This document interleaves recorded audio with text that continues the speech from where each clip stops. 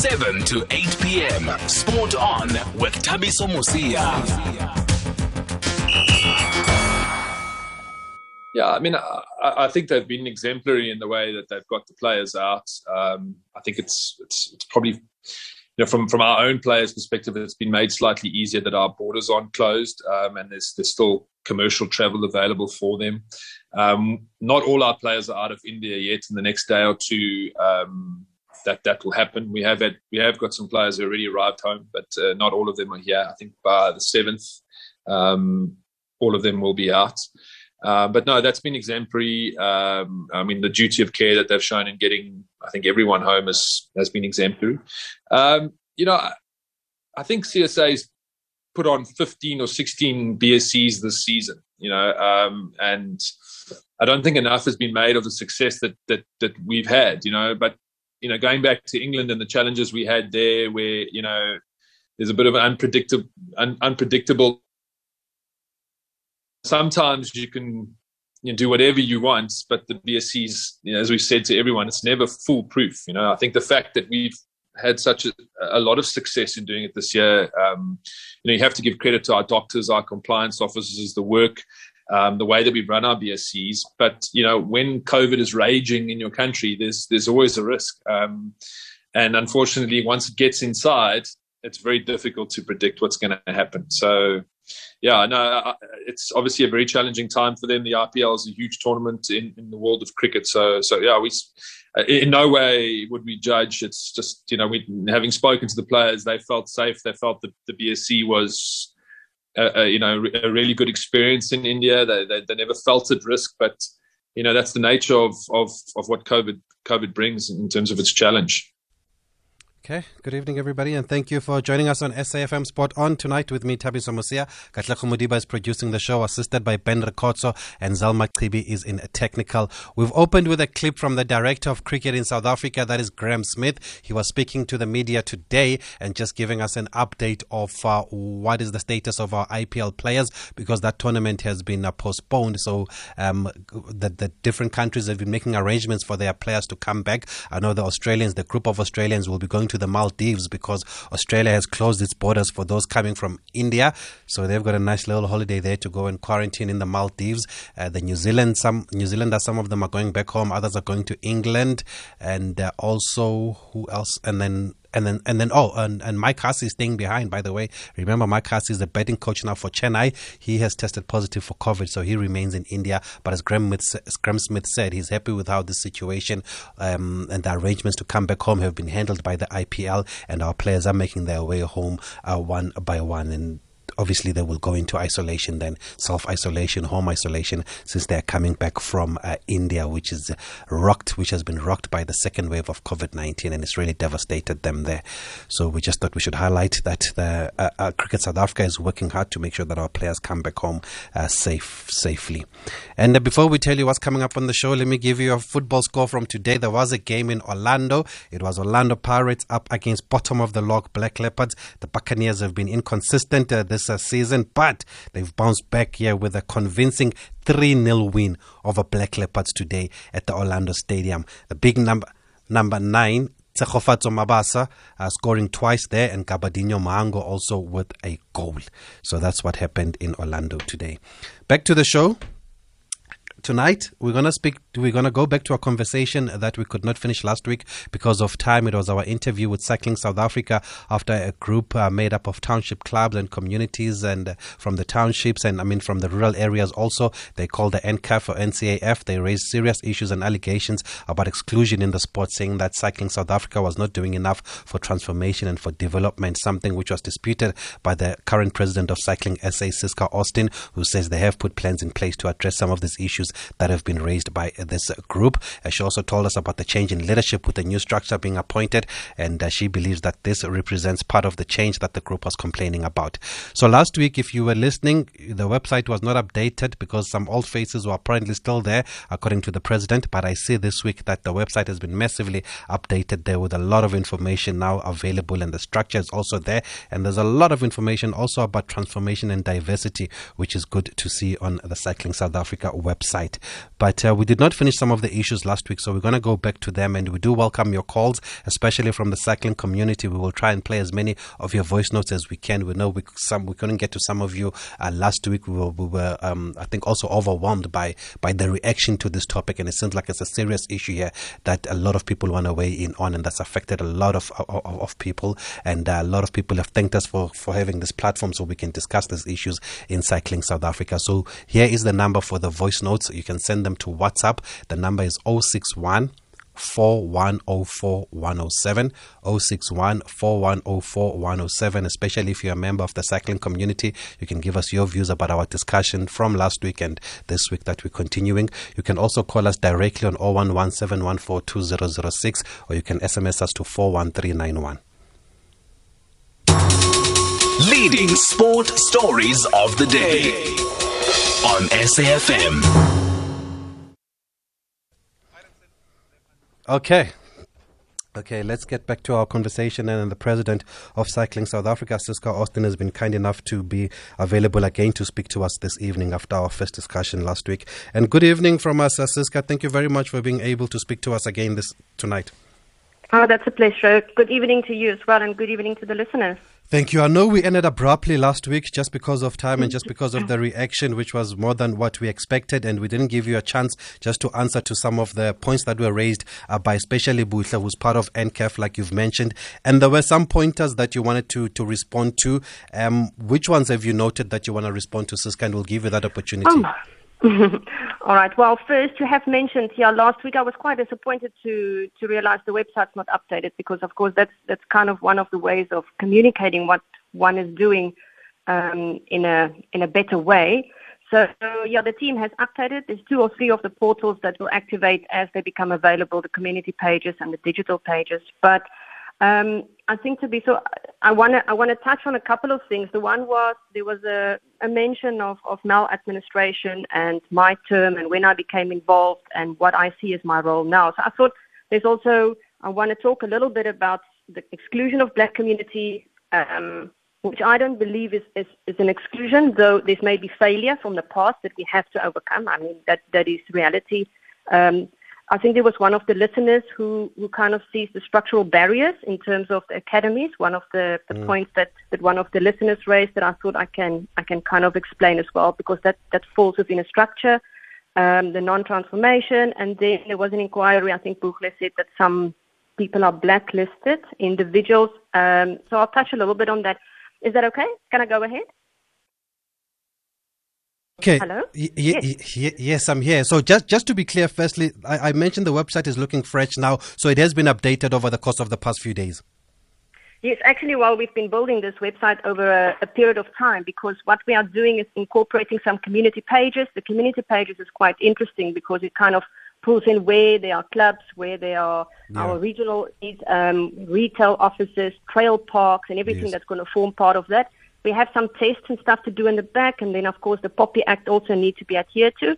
And then we are also starting a digital academy. So we know that we need to work a little bit harder in terms of the capacity building and the education. So what we are doing is making available all the information on a digital format so that we don't have to fly people around or bring them here, that they can access this information on a digital platform as well.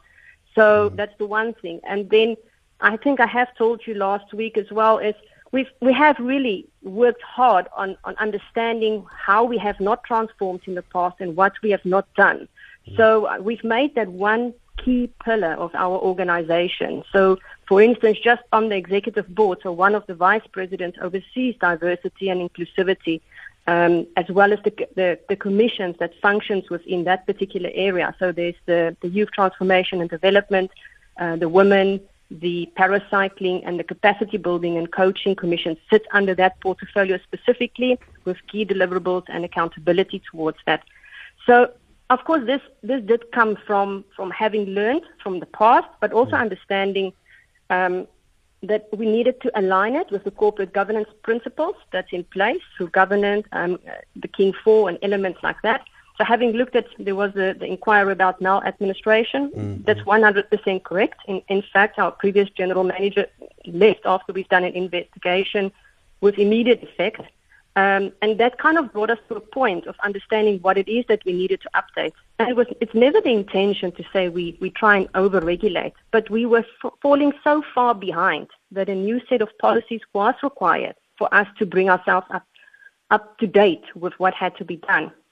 So coming back as to where I have been, I have only been president for the past 14 months. I joined just less than a year before that as vice president. We had 2 black presidents before me that also tried very hard to work on the transformation of the organization, but I have not been involved for more than 2 years. So I can only take what I can, or I can only be held accountable, if that is the word, for the things that I can do now during my presidency, which started in last year, February. And I think that's kind of where I felt a little bit offended, because there's wrongs. There's many wrongs of the past that needs to be corrected. And I'm trying really hard to correct that as well. So I would always like to work with the community. I would like to understand, but maybe that was perhaps not clearly explained because, like you know, the website wasn't properly updated and maybe all the information is not filtering through. But there's definitely no intention of excluding everybody from the black community. In fact, we're trying to really very much to change that around through the commissions we are putting in place, through the National Development Plan that is 100% focused on transformation and the youth and development, the capacity building. So we have even gone as far as updating our constitution to work on a motivation proposition, if there's a lack for another word. And 60% of the voting structure is just around transformation, development, and inclusivity, which means for a province to have a bigger say in terms of national, they have to do certain things. But we are now providing the provinces with guidelines of doing those different elements, of rolling out and managing youth development projects, women contributing and the different demographics that needs to form part, the structures that they need to put in place. There are targets that we are trying to reach by 2022 where, like, our executive has better representation. The expectation as well is for our provinces to have the same changes to their constitutions.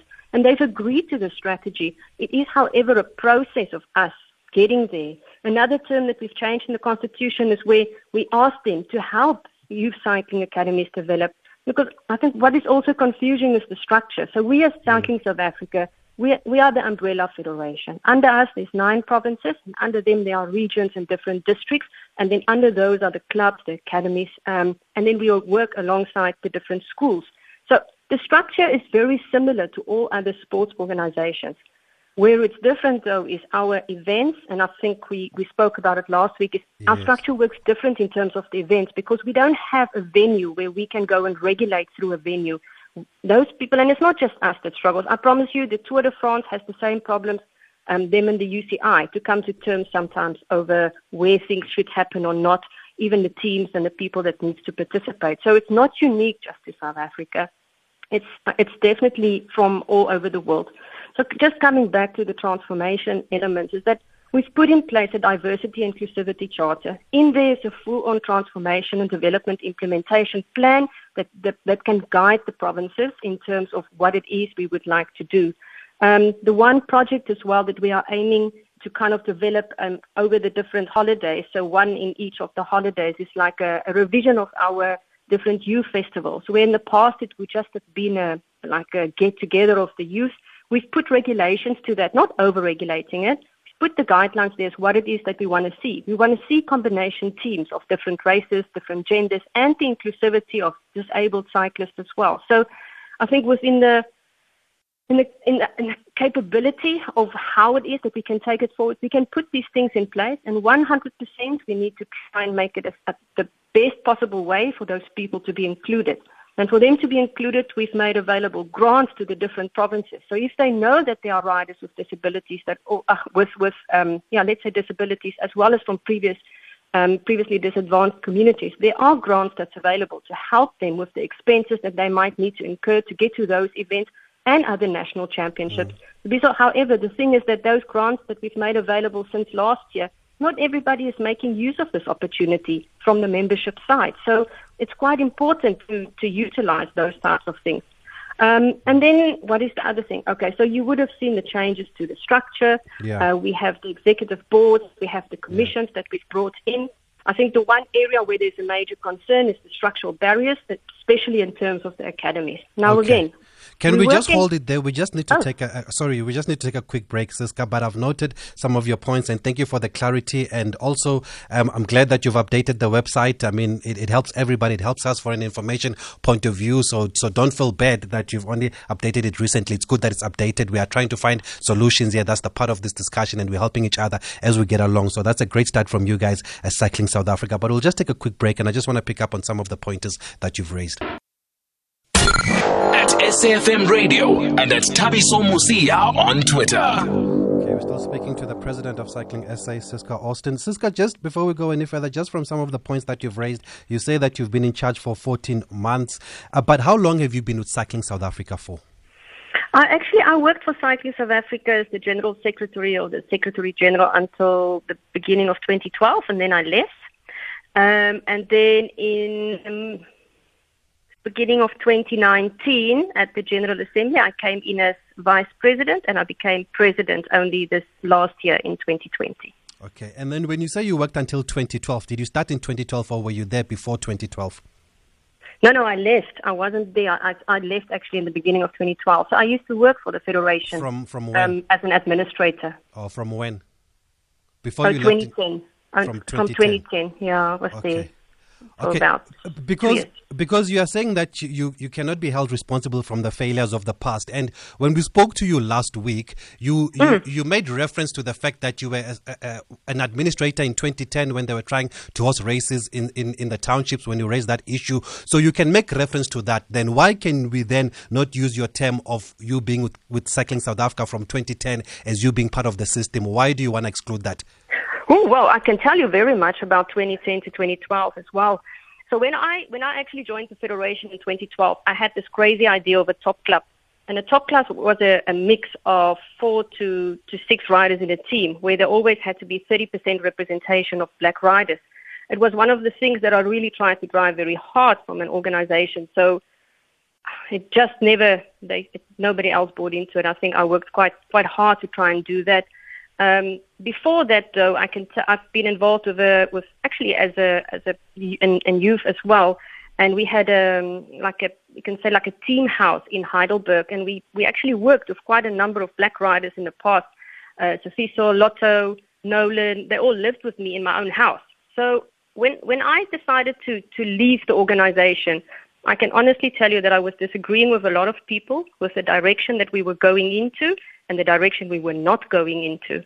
So there's always a lot of politics involved in sport. But because I was not in a position where I could drive decisions or where I could really push it. I was a mere administrator. So now as president, and that's why I'm saying I can actually only be held to term now because I can now make change. Where in the past I couldn't. I just couldn't.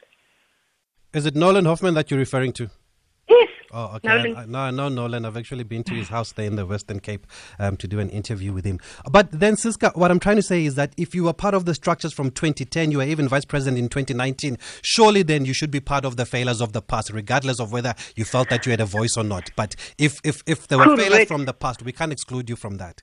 Correct. There's a lot of 100%. Thabiso, there. The failures of the past is everything up to now.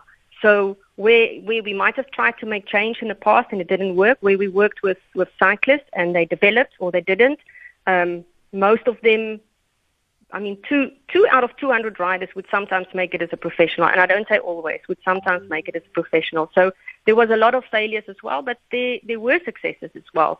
So I think that's the thing that we need to try and drive is to create a bigger platform, and that's why we are working hard on building capacity at the bottom, because you need to find the talent that actually then stays on and are good enough to make it as professionals as well.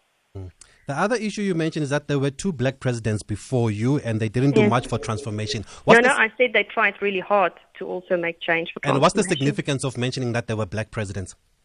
Well, there's been I try to say there was change in the structure even before I came in. So it's not as if we haven't tried to transform and haven't done that. So we have tried. The organization has had black leadership in the past as well.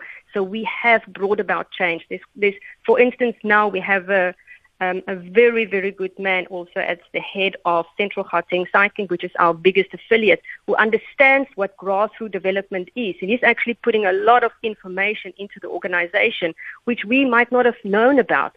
And I think that brings a lot of change. And that's why I'm saying between Mr. Newman and Mr. Zatasi, they have really tried to also make change, and there has been change. It's just the wheel is turning very slow, Tabiso. Has there been resistance in the past when it comes to transformation? I won't say there had been resistance. I think there had been challenges. I must admit. I think everybody wants to bring change, but it comes to finances, which we are struggling to raise, and I don't always know where to put the blame as well, because all the sports around South Africa struggles with the same thing. But cycling is really a much more expensive sport than another one where it's just a ball sport. So I think it's not so much the resistance of change. It's finding the resources to be able to affect the change. I mean, we get a very small grant from Lotto. In fact, some of the provinces, like KZN Cycling, actually gets a bigger grant through the provincial structures. So what happened is, up until I think 2010, a lot of the funding would have gone to the national federations. But the national federations, and it's not just us, it's the other as well, on a national level, that had been cut as well to, it's not allowed to go over 5 million, though we only get about 2 over 2 years. So it comes to about 1 million a year. But what we are trying to do is to say that there is access to funding, but that access to funding sits on district, regional, and provincial level through the municipalities, through the provincial councils, and that we need to help and make sure that on those levels the people go, or the community and the clubs and everybody go to access the funding. So it doesn't get funneled through the national federation. So when you say that when you were at Cycling South Africa 2010 to 2012 and you tried to come up with some new ideas and transformation related ideas and they were turned down, is it because of finances or is it because of resistance? That's what I'm trying to find out. No, I think it's about finances. If I look at the number of teams that was in place up until, let's say, 2010, 2012, we had a lot of teams, like 20 to 30 racing teams at that stage. And they actually did take in the riders, but there's hardly so many registered racing teams now. I checked the other day, there are 4 or 6 registered racing teams. And it's got to do a lot with the economy, where the spend of cycling is a lot more than other clubs and teams perhaps, and that there's just not finances going into it. But Okay. there's also, I'm going to add I just want to say, I find it hard to believe because we've spoken to Rowing South Africa. They don't get a lot of funding, but the amazing work that Virginia Mabaso and her team does when it comes to townships and communities and rural areas, you would say that they get more funding than the rugby guys or the cricket guys. We've spoken to fencing. I mean, fencing keeps producing these Olympic fencers from the townships, fencers that are winning medals at the African Games. They don't get a lot of funding. So I find that hard to believe that money could just be the issue for you not to basically implement transformation and meet your obligations. But I want to move the conversation along. You've mentioned that you've got a first vice president, that's Mr. Qondisa Ngwenya. How long has he been with Cycling South Africa now that he's vice president? he started in February. This year? Yes, this year. So his first involvement with Cycling South Africa is him being vice president? Yes, but he had been involved with the club. He comes from KZN, so he came through Karkloof Club. Okay. Now, our organization works on an independent executive board as well. So, yeah, he's been in the how can I put it now? He's been in sport for many, many years. No, that part I know. We've dealt with him when he was with Southcock, so I know him very well. We've interviewed him on the show. But I wanted to understand, how long has his involvement been in cycling that he is now? I don't know how long he had been a club with Karkloof. I'm so and sorry. Then I'll need to check that. within the structures of Cycling SA, he's only been involved since February when he was vice president. Yeah, we brought him in as an independent, yes. And how do you elect your vice presidents? How does it work then? How is he brought in as vice Well, president? actually, like all of it. So how it works is that your provincial and your regional members, they would nominate all the candidates for all the positions that needs to be elected for, and then that gets elected by the General Assembly. So he was elected at the General Assembly? Yes, correct. Even though he's independent? Yes, well, we have an independent board, yes. Is he an independent member of Cycling South Africa? Yes, well, he's a member of Karkloof Club as well in KZN. So he's a member of Cycling South Africa. Mm. So he Yes. was voted in by the structures. Yes, correct. correct. And what reasons did they give for voting him or for electing him? Because if he's only joined the federation in February and is already vice president, from the outside it sounds like he's been parachuted. Oh, well, what do you mean by parachuted? Like you'll have to explain that. It sounds to like me. he doesn't have enough experience at Cycling South Africa for him to already be vice president of the federation. Kondisa is a very experienced gentleman. He comes with an MBA.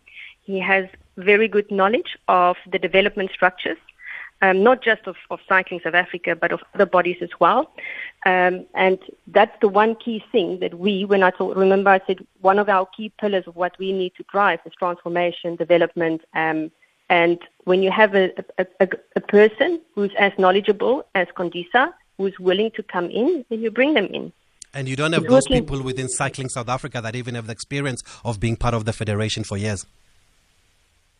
What you mean in terms of black candidates? No, I don't think color is the issue here. Oh, all right. And I don't want us to make color the issue. That's why I raised an issue of why was the significance of you saying that the previous two presidents were black. So I don't think color is the issue here. The issue here is about his experience within the environment of Cycling South Africa. And does he understand the landscape of Cycling South Africa and his experience within the structures? He's got very good experience within the sporting structures, yes. And the structures of Cycling SA? In terms of Cycling South Africa, he has a very good experience as well because he belongs to a club. He understands how the structures work. He rides a bicycle.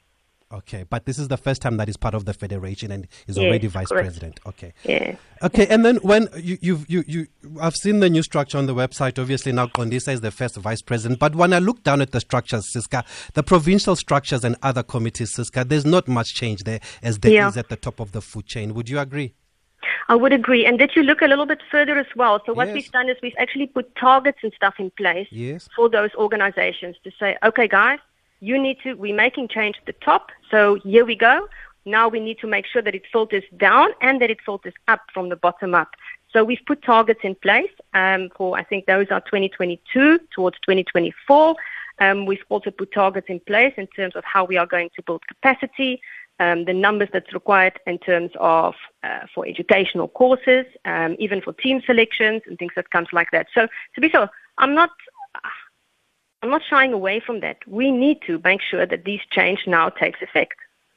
Yes, and shouldn't the change then filter all the way down? Because now if the change is only at the top, like with your vice presidents and you as the president, it looks like it's window dressing if only the management structure seems to be representative, but not the rest of the structures below. No, that's what I've just said. So if you look at the targets that's been put in place, I think it's also on the website, there's a little tab that you can go down to see that these changes, as it had now taken place at a national governance structure, now needs to take place at a provincial governance structure as well, and then at a regional as well. Yes, and I've seen some of those targets. I see, for example, you have a minimum 25% black in your ExCo by December. Some targets are 2022, others are targets for 2024. Why this expanded timeline? Why not now? Why is it not immediate? Because there's a process that needs to be changed. It's not just a question of change. It's also about constitutions that needs to change. Once those constitutions change, then they go to electoral, and so it takes a little bit longer. So for us to say that it needs to take place in 6 months or won't fit within the voting structures as well of those organizations. So we need to respect that we work within an organization and structure where everybody now needs to make change. But you can't just, for somebody who might have been elected 18 months ago, say, okay, now we need to change the term. When the electoral, let's say, AGM is only 2.5 years from now. So it does allow for a period of this to be phased in. But shouldn't there be more urgency, though, considering the seriousness of some of these matters? Well, I would say, we've made this change at the end of 2020 last year. To elect this year, and now we're expecting them to do now the same once we've now done this by 2022. So a lot of those will actually already happen by 2022.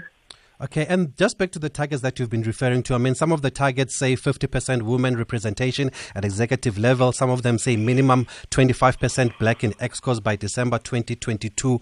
What's the significance of having like a 25% or a 25% black or a 28% black? What is the significance of getting to 50% at least? I think there's it can be 100% as well, Tabiso. But the significance is that we had to put a number to it. If we don't work with a number, how will we get there? I think we need to, how can I put it? We need to phase it in such a way that they know people also need to be trained. Mm-hmm. I mean, you've just raised a concern like, is Kondisa advanced enough in sports administration? You understand? It's like, okay, we've looked at his CV, he is. So we need to bring in people as well, and those who might not be advanced enough needs to be trained in as well to get advanced enough to serve on the administration as well. So the significance behind it, there's a specific number from the UCI in terms of women. The UCI does not address race, they address gender, and that is a minimum of 25%. It's not something that is compulsory for the national federations. It's only actually at the UCI international level. However, it's something we have adopted on ours as well, because I believe if they make change, we should also make change. But also our sports ministry also has its own regulations and requirements, so we can't just use the UCI as the benchmark. I mean, in South Africa, you have to meet certain numbers, and that's why there's the APG report that comes out every year. So I don't think we can use the UCI that they don't say that there must be black members. I think we must just remain within 100, South Africa, because our federations have their own targets. Correct. Yes. Correct. And I'm the just reason, saying, for the women, it's the number comes from the UCI. That's where the 25% is coming from. No, you did mention that there's nothing about black in the UCI, but the reason I'm asking about the numbers, Siska, was just to try and avoid the fact of having representation for the sake of it, and just to try and make up numbers, because ultimately our country in South Africa is 90% black, and the targets from what I'm seeing seem so low when it comes to black representation, and I'm just trying to avoid a situation where we're just reaching numbers just for the sake of numbers. But let me open the lines also, because we've got voice notes here. I do have. Just hold. Can we just have it as a conversation, Siska? I've given you a chance to speak. I'm also asking questions, and people also want to weigh in. I don't mean to cut you off. I'm sorry. I also want to give people a chance. Let's hear some of those voice notes. It is very interesting how, Cycling South Africa continues, to dispute our claims or our complaints about the lack of development and transformation in Cycling South Africa. You understand? I mean, Siska herself, has been a deputy president, for, I think it was 2016 or 2015, if I'm not wrong, and she saw. I would be really interested to know why she left Cycling South Africa and came back again as a president. Do you understand? I mean, we continue crying about transformation and development, but nothing has been done. But however, they keep on recycling words that there is a transformation charter that has been put in place. But the transformation charter for us does not do anything, because it's just words. It's just words. It's just words that has no implementation, that continues over years and years and years and years of nothing for the black communities or for the black cyclists. Even now, I'll tell you that there is not even a black cyclist that is a female that can be able to represent Cycling South Africa in an international event. If we go back again to males, there's only one professional male that can represent Cycling South Africa in an international event. What do you call that? For somebody who might have been elected. Good evening, Tabiso and the SFM listeners. This is Nkosinathi Walls from East London. Tabiso, your guest, she is part of the problem. And for her to try to step aside and sidestep, it's not going to work. They need to have a political will. We cannot blame resources. South Africans are ready to lead. Black South Africans in particular. We are equally equipped to lead. We need opportunities and a chance. We do not need to postpone this in order to have transformation. I do thank you. Hi, I've got a question. So we see a lot of junior riders, and specifically I'm talking about the black riders who disappear and stop cycling when it's time for them to move up onto the ladder in terms of cycling, whether it's under 22, under 23 category or any other upper level in cycling disciplines. I believe the cause could be leaving high school to varsity and obviously not having that structured routine, or not also having the proper funds to advance in their cycling career. What is it that Cycling South Africa is doing every year to make sure that these riders keep riding and remain in the sport? This is Manti from Ekurhuleni Cycling Club. Okay, thanks. I believe we also have a caller on the line. I'm noting some of the questions. I'm not sure who's there. Bonga, good evening. Can you hear me? Yes, we can. Yes. Good evening to everyone and to the listeners at home, all the cycling community out there. Yes, go ahead. Yeah. It's really interesting, to hear the points from Siska, and knowing, being in the cycling fraternity for the longest time. She mentioned something about constitution that cannot be changed over a short period of time. But looking on things ever since the time she started to be in the office of the president of Cycling South Africa, I think she's the first ever president in Cycling South Africa to ever get paid. And secondly, she's the first ever person to be in the federation itself to have two positions, which is the managing director and also the chairperson in the board. And it is really disappointing, to subside or to run away from the fact that she's been a part of Cycling South Africa for the longest time, and she's part of the failures that happen in Cycling South Africa. And, if she can only stand up and say yes and admit to things that have happened, it would be a really interesting conversation to have going forward. Do you understand? And, secondly, moving on, saying that it is really interesting with the issue of the president, when you question things, I think I'd refer back. Mike used to say, I'm called the angry young man who always, question things in Cycling South Africa. Kondisa, I've never heard of that name in the cycling fraternity. I'll be interested to know the club that where he comes from and how long he has served in the club and which province or which region that recommended his name to become a president. Because I don't know if maybe I'm not updated with the constitution of Cycling South Africa that says Cycling South Africa can put an independent person in the board. Okay, I don't remember seeing that. I've got your point, and you can listen on the radio, and that's what I was trying to ask. Okay, let's just note some of the questions. Maybe we can start with that one. Siska, here's a member of the cycling community. I've been asking about Kondisa Ngwenya's involvement in cycling. You said that he rides a bike, which means that he's been involved and he knows cycling. This member of the community says that they don't recognize this name. And just for clarity again, which club does he belong to? And he belongs to Kartkloof Club. Kartkloof Club? Yes, and that's in KZN Cycling. And his nomination came through KZN Cycling.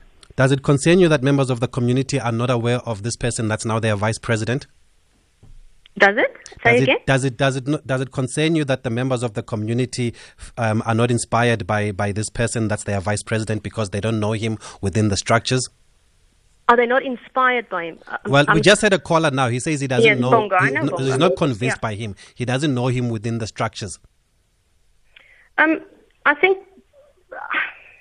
I having gotten to know Kondisa actually quite well, especially over some time as well now, I do think he can bring a lot of value, Tabi. So I believe that perhaps we as Cycling South Africa should look beyond Cycling South Africa and the internal as well, because maybe we have tried to make things work and it didn't work in the past, and that we can find other ways. I think there's a lot of sports that have successes out there as well.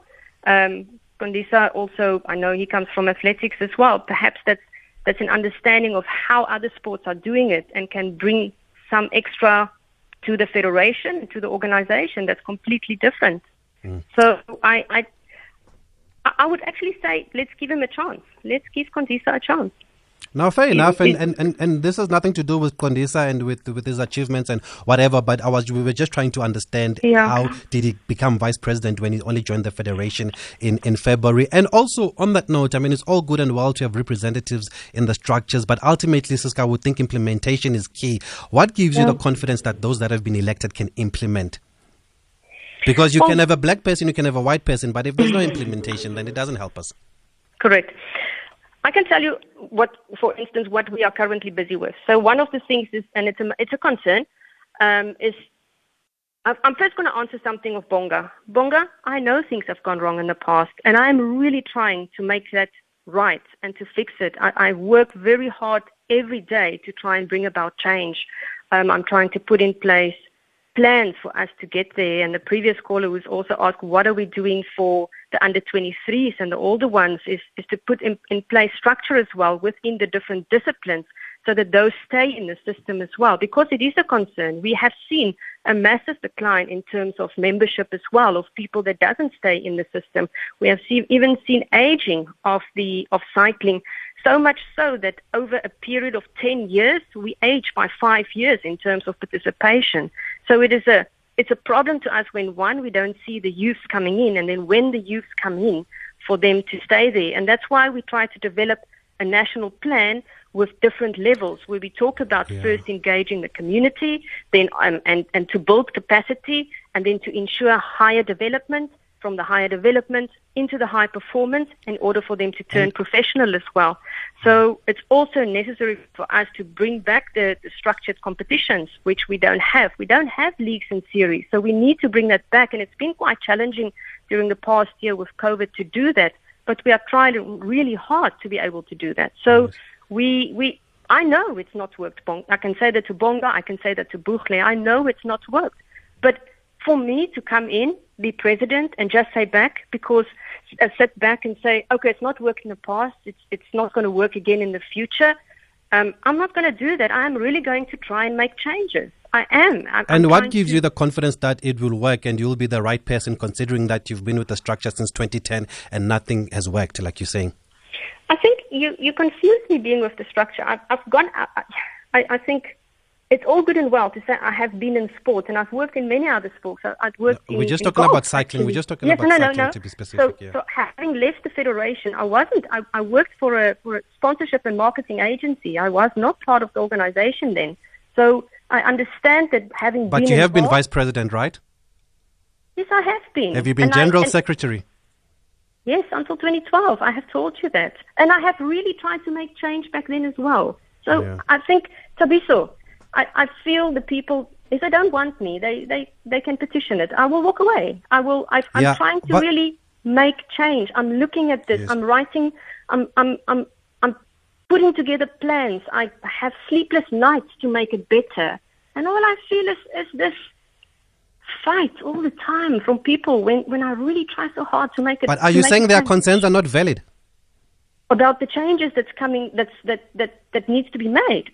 If it wasn't valid, would I be having sleepless nights? Would I be trying my best to make this happen? Yeah, it sounds like it sounds like you're saying they're making your job difficult, or they're giving you a headache here. And the whole point of this discussion, Siska, can I also come in? We need to have a conversation. I think we've been fair to give you a chance to talk, Siska, and even your answers are a bit longer, and we give you a chance. But to be fair, the whole point of this show is not to get you to lose your job or to have a vote of no confidence against you. It's just to try and address the issues that have been raised by the members of the cycling community. It's not personal. It's got nothing to do with you. It just talks to the whole structure, not just to Siska, but you've been part of the structure since 2010, and I don't want us to exclude that part when you try and make your points, because last week when you made a point about how you've tried to have races in the township, you referred back to 2010, so we can also refer back to those times then. Just this diversity and transformation a committee that you've come up with now, Siska, who comes up with that? How do you come up with something like that? Do you speak to your members? Do you all come up with a plan? Do you share ideas? Yes, we do. So this transformation and diversity charter was done in conjunction with the members of the Cycling Federation in the country? With the General Assembly members, yes. And how many members make up the General Assembly? There's 9 provinces and there's 11 regions. And then under them, they have their structures as well. Okay, so it was done with everybody's input. Yes, correct. Okay, let me just take a quick break. We'll wrap up after this break. Leading sport stories of the day on SAFM. Okay, as we wrap up now, Siska, the other question that was raised or being asked was that, do you get paid as the president? Yes, I do get an honorarium.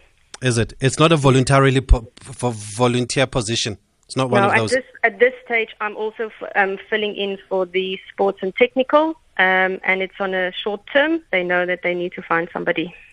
And then technically, if it's a voluntarily position as a president, should you get paid? If it's what do you mean? We have an honorarium within our constitution, an honorarium basis, yes. And then looking at the structure, you don't have a CEO. Why is that? Because we can't afford one. You can't afford a CEO? At this stage, no. Is it? But don't you need? So you are hands-on. need You're one. basically in charge of the operations and everything. I have to do everything at this point that I possibly can. Is it not ideal then to have a CEO? I mean, you've brought in a vice president now. Is it not ideal to have a CEO?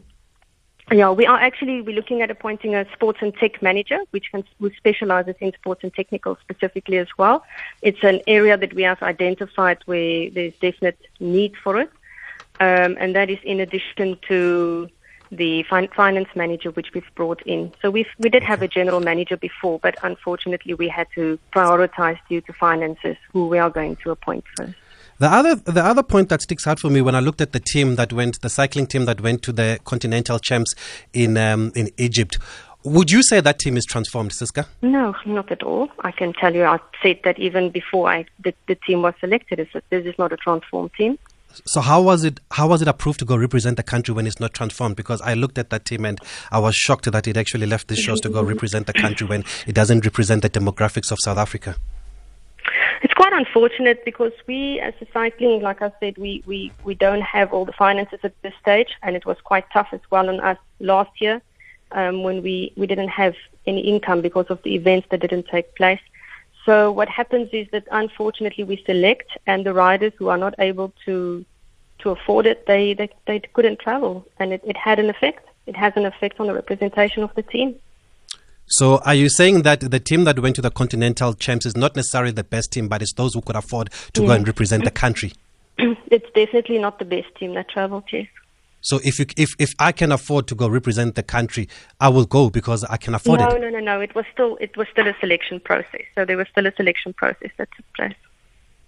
Sure, Siska, that's a concern. Then if we can't have a fully transformed team and it's 2021 and we're still sending a lily white team to the African Games, it means not much has been done over the past few years. And for me, that is really alarming. And I don't think as Cycling SA, you should be proud of that. I don't even know how it was rubber stamped by the Sports Ministry then. Are you saying that there were black riders that were available, but they couldn't afford to go there? There were some that even made themselves unavailable, because we also had to give them the opportunity to decide if they are going to travel during the COVID period or not. So it had a little bit of a two-way thing as well. But there were some riders who made themselves, and staff actually, who made themselves unavailable due to COVID, and then the other reason being finances.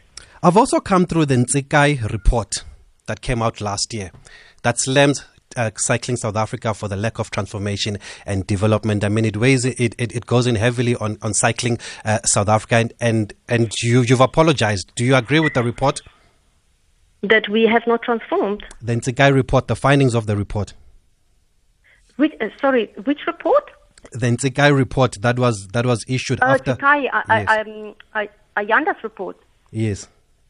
Yes, I agree. We need to make a lot of changes. In fact, if I had the opportunity to go through the other points as well, it was one of the things where we have actually sanctioned an official for racism. So we've taken it quite serious.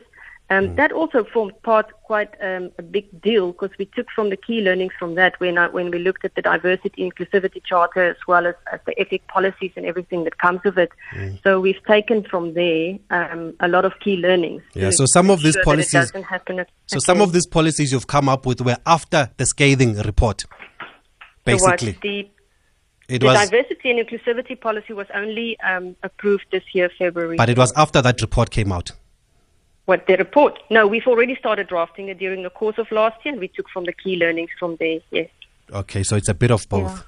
Yeah. And then talk to us about Koos van Tonder now. You've just mentioned him, one of your officials that has been suspended for racist remarks. I saw that post on Facebook. Yes, we have taken, there was a hearing, there was an accusation. We've put together a panel. We have a compliance and advisory board that's put together a panel. There was a hearing and he was found guilty and he was suspended for racism. Yes. Yeah. Was it the first case of Koos van Tonder? No, there was a case before, but for that he was not found guilty. There was some sensitivity training. There was more than one official at that stage. There was what? Sorry? What is sensitivity training?